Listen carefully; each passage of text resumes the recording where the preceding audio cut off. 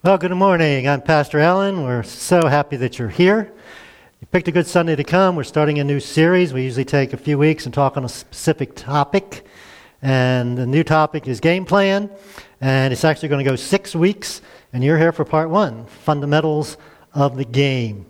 And hopefully you can join us for, if not all, most of this series. If not, if you missed one or want to hear it again, the audio is on our website. Great week this week, weather-wise, right? I was a little shocked this morning, but it was really nice, especially Thursday and Friday. I was out running both days. So, game plan. This series addresses one of the biggest, if not the biggest question we all have. It's probably the question, as a pastor, I get asked more than anything else, with different ramifications. And so I got to thinking about, it's basically about decision making. So I don't know, some of you school teachers maybe help me with this. Back in the 8th grade, they asked me to decide what I wanted to do in my life, basically. They still do that? Because in 9th grade, you either can start, in my day, it was either, what was it called? General studies, and then there was academic, if you wanted to go to college, and there was something else, commercial or something else, kind of business. And so as an 8th grader, you have basically decide at least what path you wanted to go, rest of your life. So I wanted to ask a simple question. How many of you picked that right in 9th grade? Did you get that right? How many of you got that right? I got that right. 3 of us? So those of you in the school system, probably not a good system then, if only 3 of us got it right. All right, so in my case, I wanted to go to college. In fact, nobody in my family has ever gone to college, so this is kind of a big deal. In fact, my parents never even finished high school. In fact, my dad basically just finished elementary school. So this was a pretty big deal, so I picked academic, and it was a wise choice for me. And then you get to that like 11th, 12th grade, you got to decide if you're an academic, what school you're going to go to, right? We have that vocational thing now, right? You get to pick what kind of trade you want to do.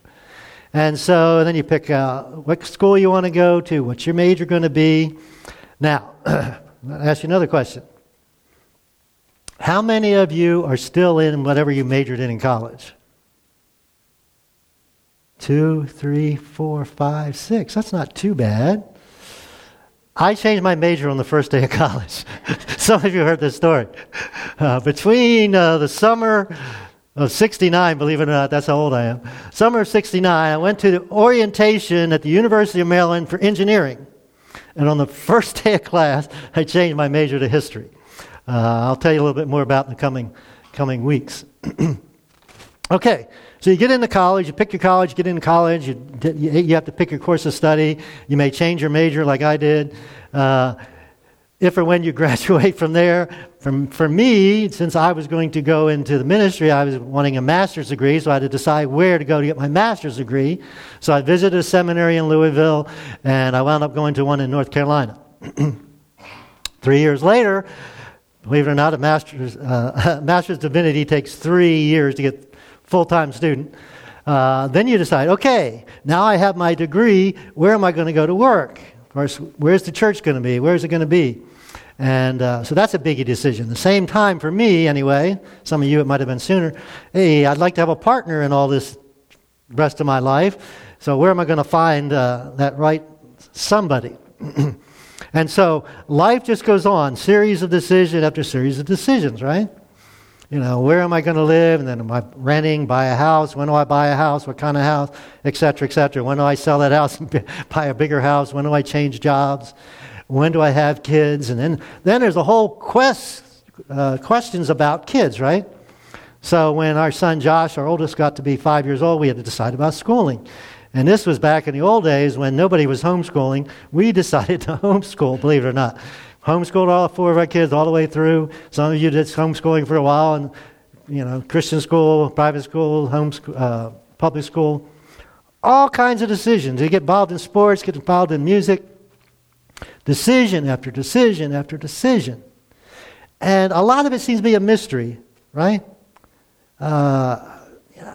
Especially like when I got out of seminary, I was trying to find a church and find a job. And Where? How? Where do I go? And it's kind of like, we just finished football season, but it's kind of like the quarterbacks have these headphones, right? I think they do anyway. And the coach on the sidelines tells them in their head, this is the next play.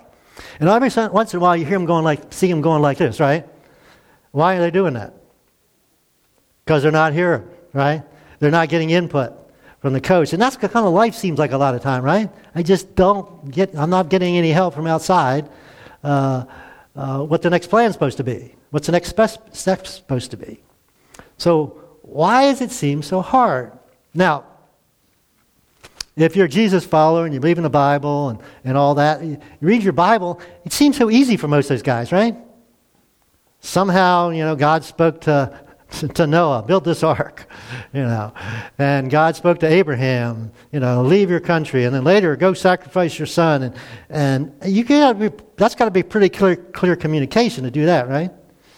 And then Moses, there was a burning bush, and one place there's a donkey speaking to this guy, and angels show up and talk. It just seems so easy. I mean, if an angel showed up and told me, I think I get it. That's pretty easy. I have never seen an angel. Maybe you have, but I haven't. So it just seems hard. So this series is going to be about decision making. And we're going to start with this basic question. And if you're not a Jesus follower, we're delighted that you're here checking us out. And you have a form of this question, even if you're not. And here's our question we're going to deal with. God, what should I do with my life? And if you're not a Jesus follower, you still have the question, what do you do with your life, right? And it's not a question you just ask once. It's a question you continually ask through your life. We got a lady in our church, her mom is 89, and she's living in a condo, and her sight's going, and she's trying to decide, can I stay in my condo or am I going to go into assisted living? 89 years old, you're still asking the question, right? What do I do with my life? How do I find the answers? And if you're a Jesus follower, you want to find the right answers. All of us want to find the right answers, right? We want to get in a job we like and get in relationships with people that we're compatible with, etc., etc. So I'm going to give you a premise for this series for the next 6 weeks. Here's the premise. There is a God, and He has a great plan for your life. Not just a plan, but a great plan for your life. And the promise is, and I'm going to try and fulfill this promise over the next 6 weeks. Here it is. You're going to be equipped to understand how to find God's plan for your life. So we're just going to do the foundation today, and it might be a little frustrating for you because we're not going to give you a lot of equipment, but we're going to try and equip you over the next 6 weeks to understand how to find this good or great plan God has for your life. Find the answer to that question. So, where do you think we ought to start? Well, if it's God's plan, we ought to start with God. I think makes sense, wouldn't it? So if you get a Bible or you go to a website, you can Google something like God's will or God's plan, and or get a concordance in the old days, and you'll find a whole list of things that's God's will for our lives. And so I'm just going to put a few of them on the screen because it would be a really long list. So let's kind of look at the list here. Pray without ceasing. The Bible says that. That's God's will for you and I if you're a Jesus follower. Give thanks in everything. Tough to do, but that's again the instruction we're given. God's plan for our lives. Rejoice always. Another one, tough one sometimes. Submit to authorities, and we just finished talking about marriage and submitting to one another in marriage. Avoid sexual immorality. Be saved. Connect with God. Be filled with the Holy Spirit, and the list goes on and on and on. Okay, so we could just go home now, right? Everybody knows what God's will is for their life. You just got a whole list up here. What's the problem? It's not very satisfying, is it? And the reason is this is about generalities, isn't it? And all those things I talked about earlier are about specifics. And this list doesn't answer where do I go to college or who do I marry or how do I educate my kids. What do I do in retirement? That's what I'm thinking about now, trying to figure that one out. So, is God even concerned about details? And my answer to you would be absolutely. And I sometimes say, I don't think He cares what shirt I wear, but or socks, but He does care about a lot of the specifics of life, especially those big ones. And so He does He wants to communicate that with you and I. In fact, God created communication. So there's got to be a way for him to communicate what this plan is for you and I. Now, most of you are probably not old enough to remember this, but I remember the first Super Bowl. All right? Believe it or not, it wasn't that big a deal back then. Pretty hard to imagine nowadays. Who knows who won the first two Super Bowls? Green Bay Packers, that's right. Okay. Who was their coach? Vince Lombardi. What's the trophy you win for the Super Bowl called? Lombardi Trophy. Hey, you guys are sharp. You know your football. All right. So he was one of the greatest coaches probably that we have ever seen, right? And so let me tell you what he used to do. First day of camp, football camp, whenever that starts in July or August. He'd get his players together, and back then it would be people like Bart Starr and Paul Hornung and Ray Nitschke. These guys are all in the Hall of Fame now, right? And they won other championships before they got to the Super Bowl was created. And so he was a great coach. He had great teams. First day of practice, here's what he'd do. He'd say, guys, I want you to pay attention. This is really, really important. And here's what he'd say. He said, this is a football.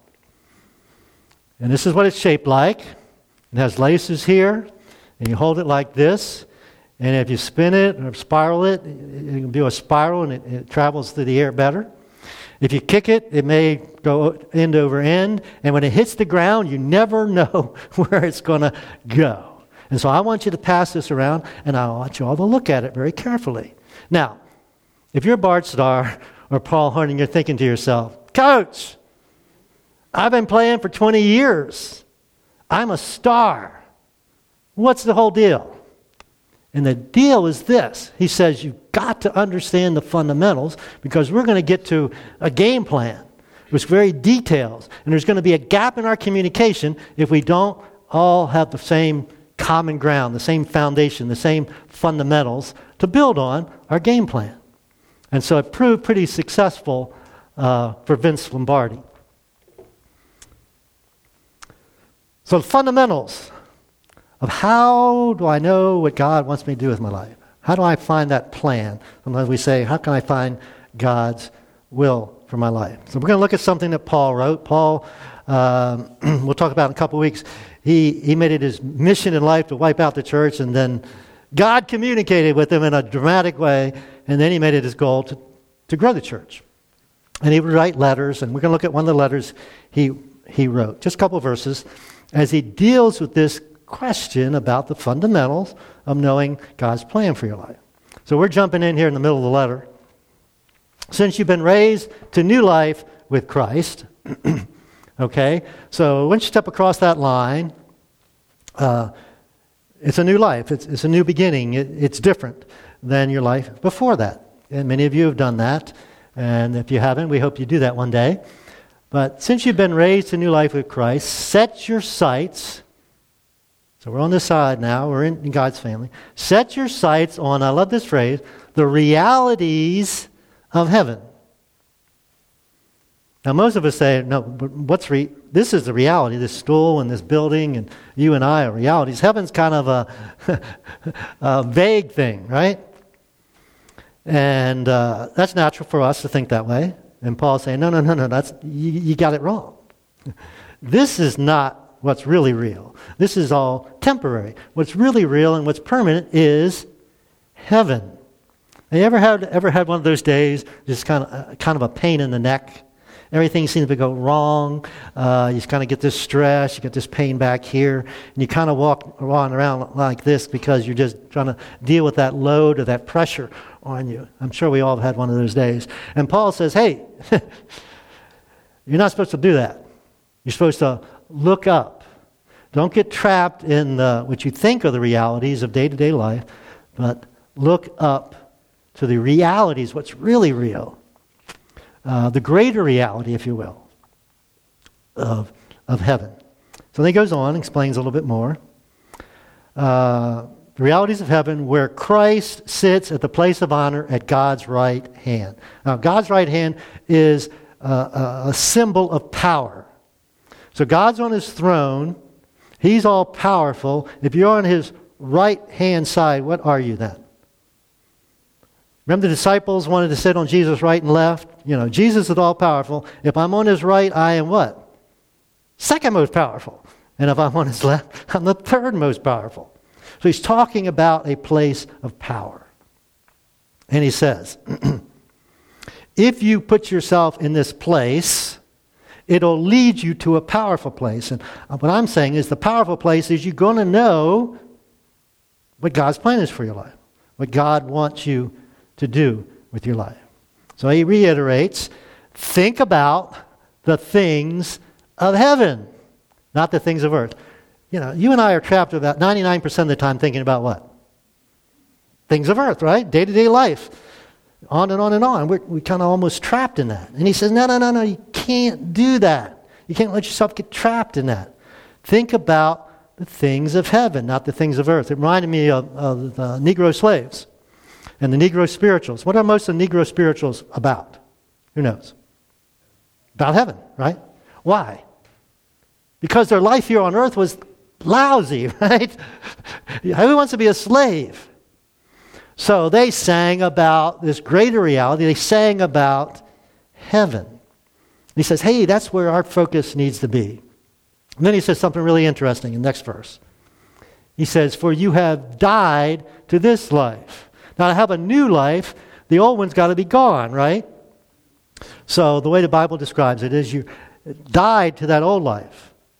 And that's why we say, it's a new beginning. All that old stuff is forgiven. It's like forgotten. It doesn't matter. Because now you started anew. You're died to that old life. Let me try and illustrate this way. There's a guy in the Bible by the name of Lazarus. Some of you know the story. He got some bad news. He said, they told him you're sick and you're going to die. So he does die. But he has some good news too, because he's really good friends with who? With Jesus. Jesus is a good friend of his. And so Jesus shows up like 4 days later and says, hey, no problem. Lazarus, come on out of the grave. And he does. Comes back to life. Now here was the problem. The religious leaders in Jesus' day didn't believe in Jesus, obviously. And so they were telling everybody he's a fake, he's a fraud, you don't need to listen to him. But it's kind of hard to convince people that Jesus is a fraud if he brings somebody back to life, right? And so they come up with this plan, believe it or not, religious leaders, they later do to kill Jesus, to kill Lazarus. And somebody comes along and says, hey, the religious leaders are trying to kill you. Now, this is just conjecture on your part. But if I'm Lazarus, I'm thinking, no big deal. Been there, done that. Right? Been there, done that. And I believe Lazarus had a perspective that none of us have and all of us should have.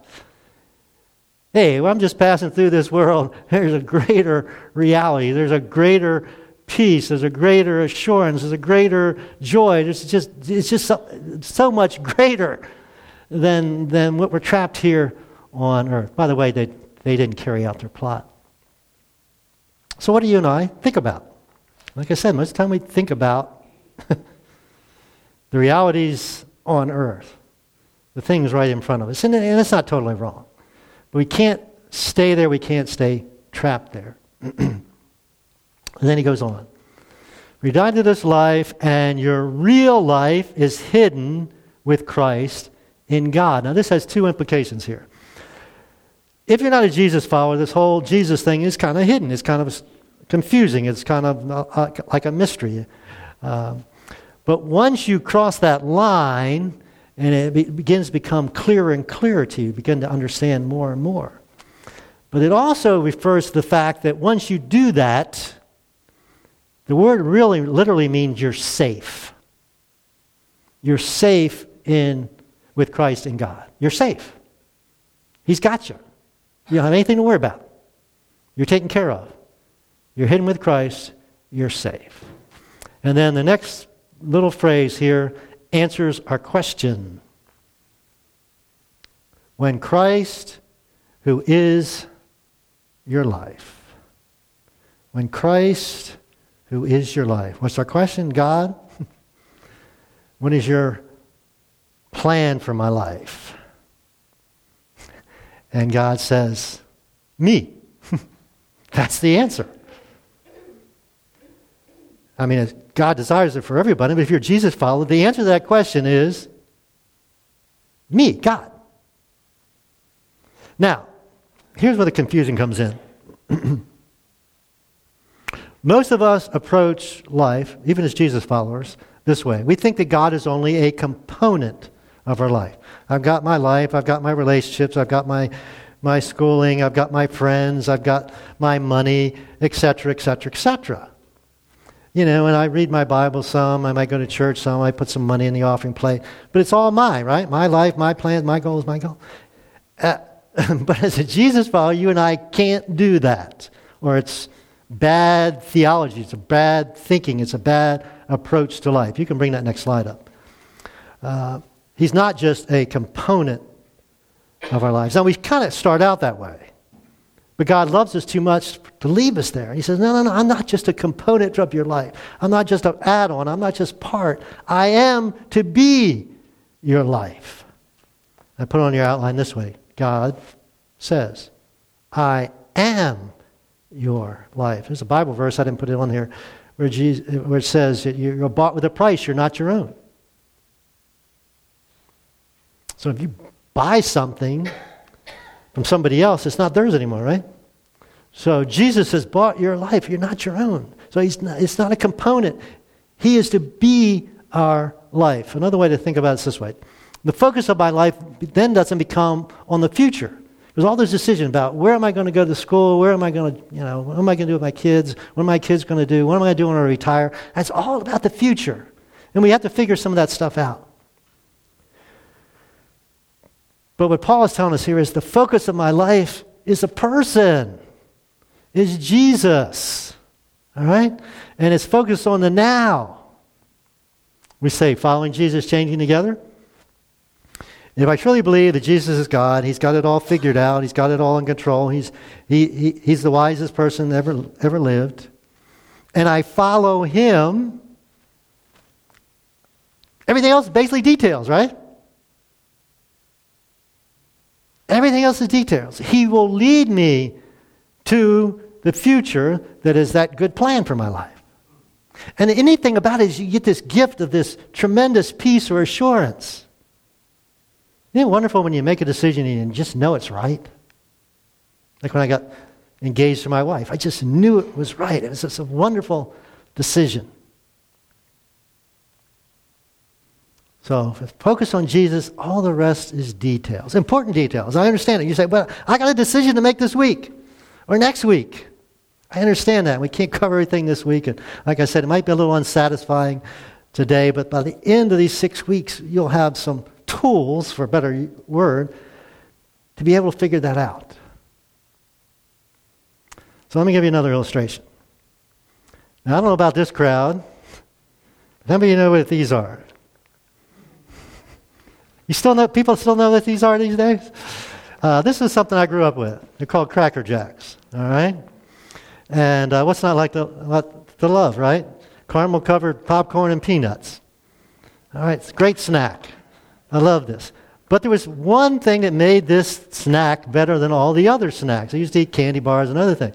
There's something else about this snack that makes it really special, isn't it? What is it? Fries inside, absolutely. And I couldn't remember one of the prizes. Well, I mean, as much as you spend for this box, it can't be worth very much, right? The fries inside. But just the fact that there's a prize inside made it so much more appealing and attractive, even though the snack is good. And by the way, if it's vegan people, it's vegan okay. I can still eat this as a vegan. But anyway, so what's true about this box is true of you and me if you're a Jesus follower. There's a prize inside of you. There's a prize inside of you. And it's not like the prize in this box. It's not a cheap prize. It's the most wonderful prize in the world. We believe that the Spirit of God Himself comes inside us. We talk about Jesus being with you or beside you or for you. It's better than that, right? He's inside of us. And when you understand that, you understand that the answer to this question, what is God's plan for my life, is about letting that Spirit out, or letting that Spirit flow out. And it's about now. It's not about the future. I put it on your outline this way. Let God be God in your world, wherever your world is, whatever you're doing. If you're still in school, or later in school, if whatever job you're in, or if you're retired, whatever it is, you're parenting or grandparenting, whatever it might be. The focus isn't on the future. And again, we'll talk about that. But the focus, that's not what the focus is. Earlier on in this same letter, Paul wrote this. To them God has chosen to make known among the Gentiles the glorious riches of his mystery. What's the mystery? Christ in you. The hope of glory. That's your hope. That's your hope to the answer in that question. What is God's plan for my life? What is God's will for my life? What does God want me to do? So again, this series is going to be about decision making. But you have to start with the fundamentals, and this is the fundamental. So I kind of put it in one phrase on your outline. Here it is. He, God, Holy Spirit, is the prize inside of me and you, if you're a Jesus follower. And if my focus will be on Him, He will lead me to His plans. I love this story. I'm going to tell you a story about another pastor and his wife. And then we'll wrap this up. Their son is, we'll call him Johnny. That's not his real name. But they're putting their 6-year-old son, Johnny, to bed. And they're, wrestling around, playing, joking around with him.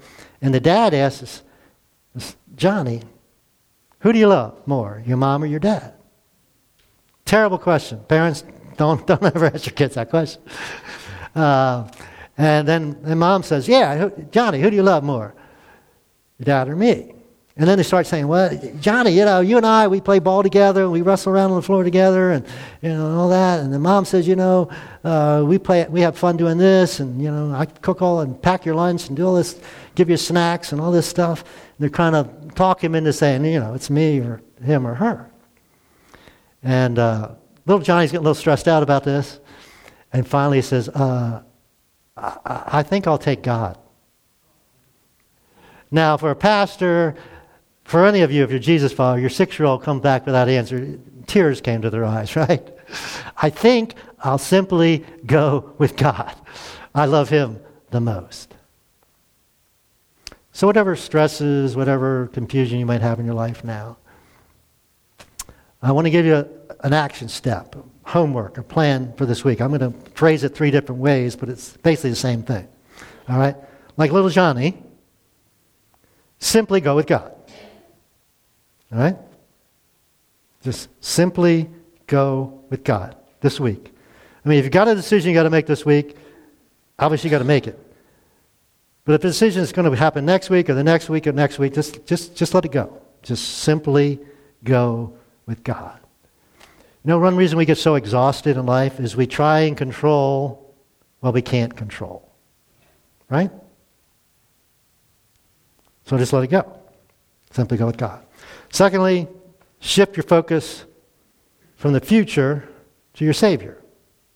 I need to decide, if I should be in this relationship or not, or should I take this job or not, or should I change jobs, or you get all these decisions. Shift your focus from the future to your Savior. Again, just 7 days, just this week, okay? Another way to say it is just rest. Or just rest. Okay? God, you got this. I'm just going to rest. Now, the interesting thing is, when we get this foundation down, it changes our question. What was the question we started at? God, what is your plan for my life? Here is the better question. God, what should I do with your life that's inside of me? What should I do with your life inside of me? This great prize is inside of me. So that's what our foundation, that's what we're going to start with. Next week I'm going to talk to you about 3 aspects of God's will, and we'll start to build on how do I answer that question. Hopefully you can join us. Let's pray. Father God, thank you We thank you that you have a great plan for our lives. And even though sometimes it seems hard for us to figure it out, you really desire that we know it. You're not trying to hide it. And there's a lot of things we can do to figure that out and have assurance about it. But this week we're going to focus on just focus on you, God. Just rest in you and not focus on the future. So help us to do that. And anyone that's not a Jesus follower here today, we would encourage you to do that. Step across that line. Because God does have a great plan for your life. And that's where it starts. And that's all you need to do. Just say, yes, I want to do that. We thank you, Jesus, that you provide that connection or reconnection with God. And that our sins can be forgiven. And we can go forward with your Spirit in us. Empowered and with wisdom. And we ask these things in Jesus' name.